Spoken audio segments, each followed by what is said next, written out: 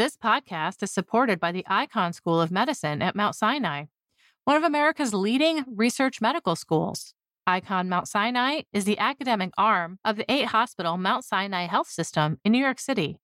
It's consistently among the top recipients of NIH funding.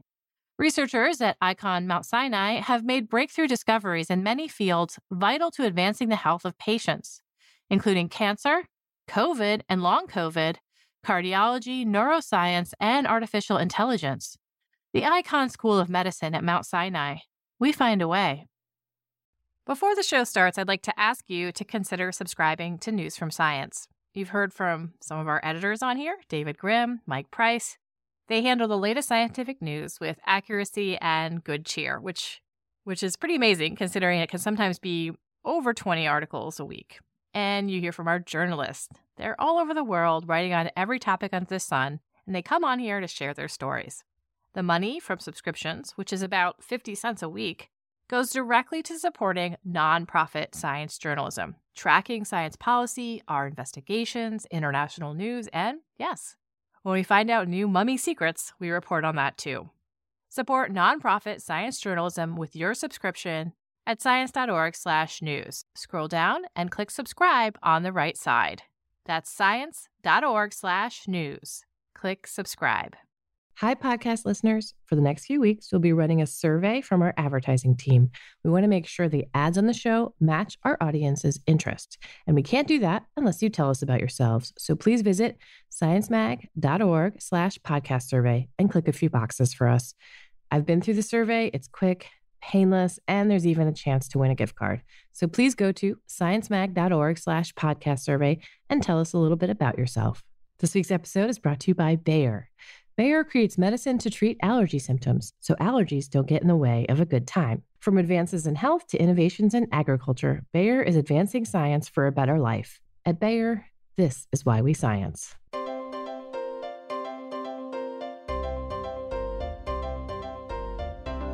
Welcome to the Science Podcast for October 18th, 2019. I'm Sarah Crespi.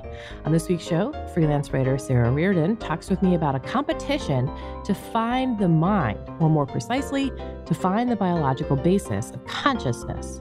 And I talk with John Protzko about kids these days, this common theme of older generations complaining about younger ones.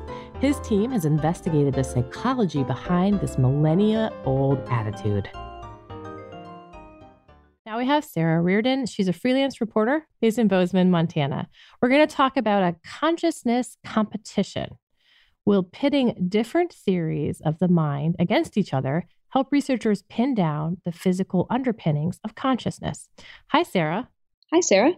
I think we should start with this initiative to spend money to find out how consciousness works. Who is doing this? So this is a project funded by the Templeton World Charity Foundation. They are an organization that funds a lot of research into kind of the intersection of science, religion, philosophy.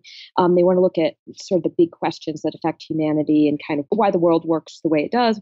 So consciousness very much falls under that sort of mandate of trying to understand why the world works the way it does, more importantly, why we perceive it working that way, and how people around the world come up with different perceptions of why consciousness exists, why the mind works the way it does. Mm-hmm. Well, understanding consciousness has been an interest of humans for a very long time, philosophers and scientists. But why does this Templeton Foundation think this is a pressing issue at this moment? Why put a big amount of money into it right now? We haven't had a whole lot of progress recently in understanding what consciousness is. There's a lot of theories out there about how the brain works, both from a neuroscience perspective and from a philosophy perspective. It's a really, of course, very fundamental question that helps us understand what it means to be human, to be alive. There's a lot of areas where we might be able to make progress in medicine and in biology by understanding consciousness. For instance, there's a lot of efforts to try and communicate with people who are locked in or in a minimally conscious state. There we have research into AI, for instance, and trying to understand, could that become conscious as well as intelligent? And what would that distinction look like? What does that even mean? But we can't really answer these questions if we don't really know what we're looking for in the first place. Right. The way this funding is set up, the way this is set up as a competition is really interesting. Can you describe kind of how funding is flowing to different research teams and how these ideas are being set up against each other? Yeah, so Templeton's been working on this for, I think, about a year and a half now, and they've been bringing together a lot of top researchers across different fields with different theories of consciousness to try and work out if they can have some sort of common ground rules that they can use to test different theories, sort of starting with the same first principles. And the reason for that is that researchers will often publish, oh, here's an experiment that proves my theory, but other people can say, well, your theory was wrong in the first place. Your experiment doesn't really prove anything. And so what they're doing here is they are setting up one experiment where proponents of two different theories have agreed to run this experiment and then look at the data and see whether it supports theory A or theory B better. They've got 6 labs that are going to be carrying out this first set of experiments, none of which are associated with the researchers who are kind of behind these two theories. So they're going to really be independent of that and be able to look at it in an objective way. Can you tell us what those two competing theories are? There's a lot of different theories out there, and Templeton's interested in testing quite a few of them. The first 2 that they picked are 2 of the ones that have the most scientific data behind them so far. One of them is called global workspace theory. And what that idea is the brain sort of functions as a computer. It's got inputs and outputs. It gets inputs from the senses. It processes that in sort of like a central processing unit, which would be in the frontal cortex of the brain, the prefrontal cortex of the brain. And then it decides, well, is this the input, this thing we're hearing, this thing we're seeing, is that worth being conscious of? And if so, then it tells the rest of the brain what to do with that information. So that's one that is pretty easily tested. So the second theory is called integrated information theory. And what the idea there is a little bit more abstract. We know the brain is highly interconnected. Different sections talk to one another, different neurons talk to one another. And what this theory posits is that this conversation between different neurons and different sections of the brain gives rise to consciousness itself, that consciousness is the conversation that is occurring. And the more connected the different parts of the brain are, the more they're talking to one another, the more individual neurons are talking with one another, the more conscious you can be. And you can actually measure the degree to which an organism or a person or whatever is conscious by how connected those sections or neurons are. Okay. And so the way they decided to say, is it A or is it B, was by looking at the activity in the brain, right? Yeah, that's right. They're recruiting several hundred people to participate in a couple of experiments. They're going to be performing some sort of task like watching some images go by or playing a video game. And then while they're in some sort of brain scanner or a machine that's recording their brain activity, and the researchers are going to figure out what it looks like once you become conscious of some stimulus, something that's happening around you. When you become conscious, what happens in the brain? What does that pattern of activity look like? And if it looks like one thing, then it might be more similar to integrated information theory. Another pattern might be more similar to global neuronal workspace theory. I'm pretty skeptical of this for a number of reasons. But one is that they're defining down the definition of consciousness to when you pay attention to something, when you're aware of it, brain regions light up. That's where consciousness happens. I mean, it seems like you've defined it so narrowly that you're no longer talking about what most people think about as consciousness. I think that that's kind of part of the problem, is that most people don't necessarily think of anything as consciousness. There's so many different competing theories, and we just haven't been able to test them in a way that everyone agrees on so far. And so it seems like one of the goals of this competition/funding regime is to get people to agree on what they think would be, something that would rule in or rule out a theory. That's the idea in theory. We'll see if that actually happens. The scientists involved in this have agreed that if the data looks a certain way that seems to disprove their theory, that they will admit, okay, that piece of data seems to disprove my theory. I'm not sure that they're actually going to turn around and say, okay, I was totally wrong and this guy over here was right. I'm going to return my grant funding. And yeah. And we got to remember there's a whole bunch of other theories out there in the wings. And so many of these are very malleable and very abstract and really hard to define. It's unlikely we're going to come out with one theory that rules them all. Right. What are some of the other theories that Templeton is considering funding experiments into? There's a few others out there. One called higher order theory, for instance, which is that there is a part of the brain that acts as sort of a threshold for whether information will come through to be consciousness. There's some others that posit that consciousness is a constant prediction, like you're trying to figure out what's going to happen next. Kind of an interesting theory. I'm not sure if that's one of the ones that's on their short list or not. And then there's a lot of philosophical theories of consciousness too it's going to be very, very hard for neuroscientists to set up an empirical way to test. But I know that that's an area that Templeton has been interested in is in other projects, is partnering consciousness researchers and philosophers together to try and see if we can marry these two worlds. It sounds like the questions are being sharpened here, but what about the technology that might be required to test these kinds of ideas? Does Templeton and the researchers involved feel like what we have the right ways of looking at the brain in order to judge whether or not consciousness is occurring? Well, who knows? It's kind of a little bit like the search for dark matter. Like we've got different sorts of detectors that can look for different sorts of things. But if it doesn't exist in that space anyway, then we're not going to find anything. So what we've got right now are these 6 labs, or you can be using 3 different brain imaging methods, which are very well established. EEG, which is like a little cap of electrodes that sits outside your head. One is fMRI, where you're actually going to be in a scanner looking at brain activity. And the third is going to be in patients who are in the hospital and have their brains opened because doctors are studying their epilepsy, and they're actually going to take the opportunity to put electrodes inside on the brain and measure directly from the brain. All of those are very well established. We know that they do a good job at looking at brain activity, but whether consciousness brain activity is going to show up in the way we predict kind of depends on what consciousness is, and that's kind of what we're looking at. Okay, Sarah, I'm going to leave you on that very philosophical note. Thank you so much, Sarah. Thanks. Sarah Reardon is a freelance reporter based in Bozeman, Montana. You can find a link to her article at sciencemag.org/podcasts. Stay tuned for an interview with John Protzko about why there's so much hate from millennials.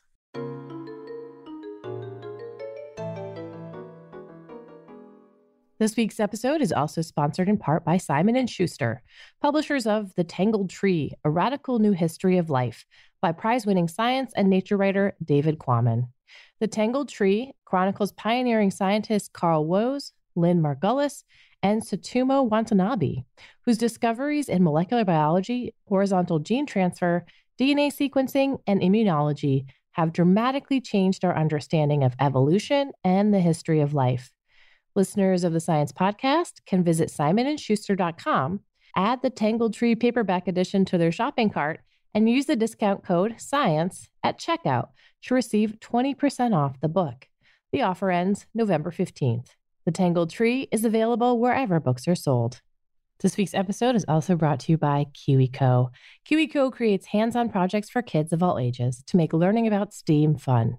This holiday season, a KiwiCo subscription makes the perfect gift for every young explorer, engineer, and artist in your life.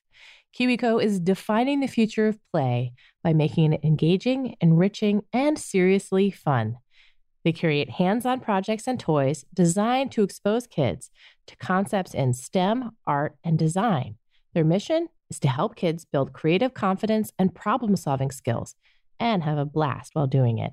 There are 7 lines to choose from, catering for different age groups and topics, like the Panda Crate for babies or the Eureka Crate for kids 14+.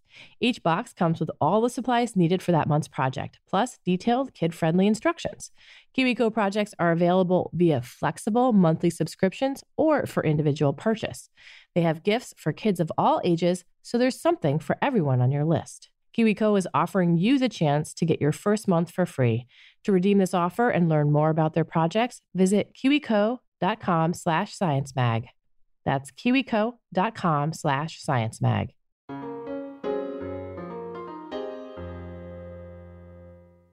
For thousands of years, adults have complained about kids. You know, kids these days. Why aren't they more like we were? Are kids really that different today than they were a generation ago? Are they less respectful, too distracted by computers and phones to read, less smart than we were? John Protzko and Jonathan Schooler published a paper in Science Advances this week that tries to answer this question. They conducted a series of surveys and experiments to figure out why people think about the next generation this way. And John Protzko is here to talk about it. Hi, John. Hi, Sarah. Okay, so we've been going on like this for a really long time. Can you give us some examples of ancient adults denigrating the next generation? If you want the most consistent complaint about kids these days across history, it's one that they don't respect their elders, and it's that they don't bring in the firewood anymore. You have 1,000 years of data to back that up. If it's to be believed, it turns out that people in 400 BC are the last people to ever bring in firewood, and no child ever since was ever bringing in firewood. That's so great. How do we ever get firewood in the house? There is a famous quote that you often see attributed to Socrates. Mm-hmm. The counts of the indictments are luxury, bad manners, contempt for authority, disrespect to elders, and a love for chatter in place of exercise, which very nicely sums up the basic idea that kids are just the worst. It's pretty in every harsh. possible way, right, you can think of. In reality, that was written by a man named John Freeman in his 1907 history dissertation, which was, in fairness to him, though, a summary of the ancient Greek complaints against children. So the oldest recorded complaint, now I say this hesitantly because I have not been able to confirm that this is an actual legitimate complaint against kids these days, supposedly comes from 3800 BC. So old. Yes. And it is supposedly by King Naram-Sin of Chaldea. And the complaint goes, "We have fallen upon evil times, and the world has waxed very old and wicked. Politics are very corrupt. Children are no longer respectful to their parents." And obviously, we've not been degrading so much over time. If kids are always worse than the generations before them, I don't even know. We would just be like a pile of goo on the floor. I mean, aren't kids, in fact, even smarter today in some ways? Like they do better on certain kinds of tests? They certainly score higher on IQ tests, an effect called Flynn effects. And a major component in the debate of Flynn effects is whether those increases are due to actual changes in intelligence or simply scores in a test. We're becoming more familiar with the test items, the test format. It's a very active field of research. Interesting. But they certainly are doing better. Let's focus in on the experiments you did here. And what you wanted to know was why we think kids are worse than adults. Why is the next generation a decline every time? So you asked people, first of all, how they felt about the next generation? Right. It's not necessarily everybody in a society that's doing the complaining about children. I know my child is brilliant and, the best, of course. Yes. But everybody else's kids, who knows? Right. All the other kids. Mm-hmm. Right. There tends to be this problem as well when you look at ancient sources, especially where the people doing the writing are literate. And that's a very small segment of the population. And they're generally well educated, they're very intelligent. We don't hear from historically the poor, illiterate farmers in 1250 and what they thought of children. Mm-hmm. Nowadays, we have better abilities to do research on larger swaths of populations. Right. So that was sort of the first thing is to what extent do people actually believe that kids are in decline? And then we also wanted to connect it to what people's current standing on a trait was. Some of the things we looked at were the classic kids these days are in decline arguments, like kids these days no longer respect their elders. Kids these days are less intelligent. Kids these days don't like to read. Mm-hmm. Let's talk a little bit about your sample. This is a really big population of people. And, where did they all come from? Each study had about 1,500 people drawn to match the demographics of the United States.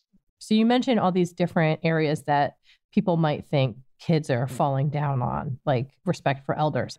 What were you able to tell about authoritarianism in adults today and what they think about kids? We looked at how people's current standing, how much they currently respect authority, may relate to their belief that kids these days are in decline, that they don't respect their elder, they don't respect authority anymore. And if this was sort of an objective decline, then there wouldn't necessarily be a straightforward reason why your own standing on the trait could influence the way you see this. how did those measures line up? If someone had a lot of respect for authority and they answered this question about what they think about kids today, what would they likely say? Yeah. So the more somebody currently respects authority, the more that they think kids these days don't respect authority or don't respect their elders. Right. And did you find similar things for reading, like we talked about with someone who is well-read? How would they feel about kids today? We did. So we replicated this with intelligence as well. So more intelligent people think kids are getting dumber, and more well-read people think that kids don't like to read anymore. Do you feel like the fact that there's this correlation between the state of the person, the adult that you're asking the question, and their opinion about kids today, do you feel like that means that they're probably wrong? Well, at least with intelligence, we know that that's wrong. We know that at least kids these days are at least scoring higher on IQ tests. They're certainly not dumber. We can't say that kids are better read or that kids are less respectful, but we can say that most people's opinions about that are based on their own memories of their childhood. Correct. We cannot say that objectively kids are less respectful and objectively they're less well-read, because we don't necessarily have proper rates of these behaviors or these traits historically. Mm-hmm. What we tested was that there is this memory bias. We do know from other research in memory that there's an effect called presentism, where you take your present self and you impose it into memory. So this is why people tend to think that they've held very similar views on things for a long period of time, even though objectively that might not be the case. So we first found that, yes, people who are high in a trait not just believe that they were always high on this trait, but they believe that when they were a child, kids were high on this trait as well. Because they were a generalized kid. Right. We also don't know, we personally, not as in a scientific community, but an individual doesn't really have any idea how much all children in the United States, for example, like to read. As a science, we don't know that, but as an individual person, we have no idea of it whatsoever. Yeah. So what we do is we take our current self and we impose it on the past. And we say, oh, okay, well, that's why if I like to read a lot and I'm well-read, I think kids were well-read. And then when you view sort of a random sampling of children, it naturally appears like they've declined because you're comparing them to the sort of idealized memory that isn't actually factual. There are other ideas about this that you weren't able to refute with your research? There is the possibility that on top of this memory bias that we have, there's also a different kind of bias where people who are well-read tended to have friend groups who were like them and also well-read. And therefore, while part of our memory is biased, we're also partially remembering essentially a biased sample of the past. And that's something that I think longitudinal research will have to work on. Right. Well, what about the setup where you did an intervention, where you tested people on their knowledge of authors, so kind of trying to figure out whether they're well-read, and then told them the result? Oh, you're well-read and you're not well-read, and then asked them to talk about kids these days. That's one of the ways that you really put this theory to a strict test. If I currently believe that I'm well-read and I'm imposing that backwards in time, and then I'm comparing my belief in children to my biased memory, then what we should be able to do is manipulate what you think about your current self and see if that changes how you feel about the past and how you feel about kids. We gave them false feedback. Either we told them that they were in the upper third of the US population, or they were in the bottom third of the US population. How did they respond to that information? What happened when they were asked to evaluate kids these days? Not only do they change their views on themselves, oh, I guess I'm not as well-read as I thought I was. They also changed their beliefs on the past, and they soften. If you told them that they weren't as well-read as maybe they thought they were, you told people that they were in the bottom third of the population, they think that kids these days aren't as bad as everybody else. Yeah, I'm trying to avoid a triple negative, essentially.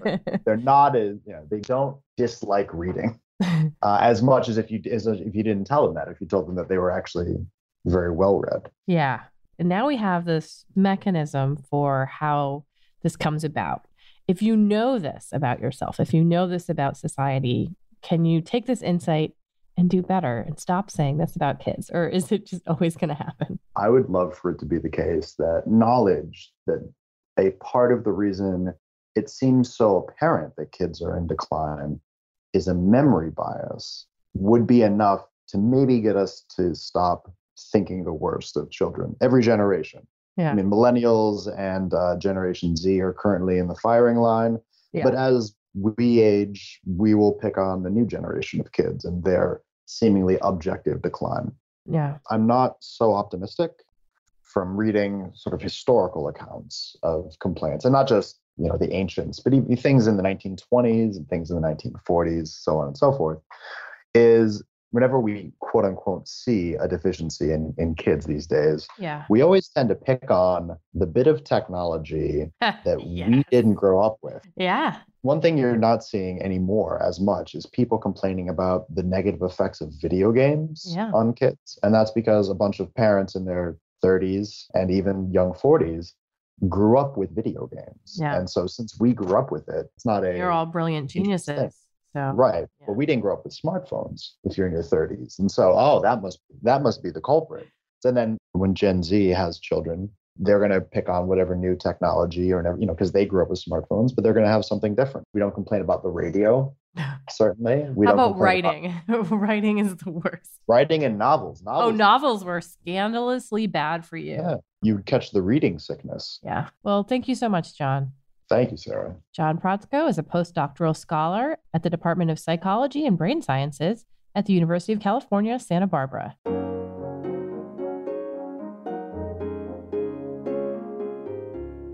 Just a reminder that this week's episode is brought to you in part by Bayer. Bayer is developing new cardiovascular treatments, advanced brain disease research, and ways to age gracefully.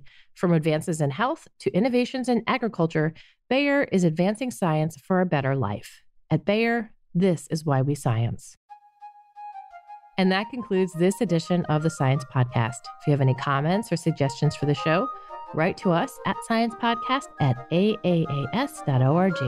You can subscribe to the show on iTunes, Stitcher, Spotify, many other places, or you can listen on the Science website. That's sciencemag.org/podcasts. There you'll also find links to the research and news discussed in the episode. The show was produced by Sarah Crespi and edited by Podigy. Special thanks to Megan Cantwell and Joel Goldberg for their suggestions and sharp ears. Jeffrey Cook composed the music. On behalf of Science Magazine and its publisher, AAAS, thanks for joining us. You listen to us to hear about new discoveries in science. But did you know we're a part of the American Association for the Advancement of Science? AAAS is a nonprofit publisher and a science society. When you join AAAS, you help support our mission to advance science for the benefit of all. Become a AAAS member at the silver level or above to receive a year's subscription to science and an exclusive gift. Join today by visiting AAAS.org/join. That's AAAS.org/join. This week's episode is brought to you in part by Science Careers. Looking for some career advice? Wondering how to get ahead or how to strike a better work-life balance? Visit our site to read how others are doing it. Use our individual development plan tool, access topic-specific article collections, or search for an exciting new job. Science Careers, produced by Science and AAAS, is a free website full of resources to help get the most out of your career. Visit sciencecareers.org today to get started.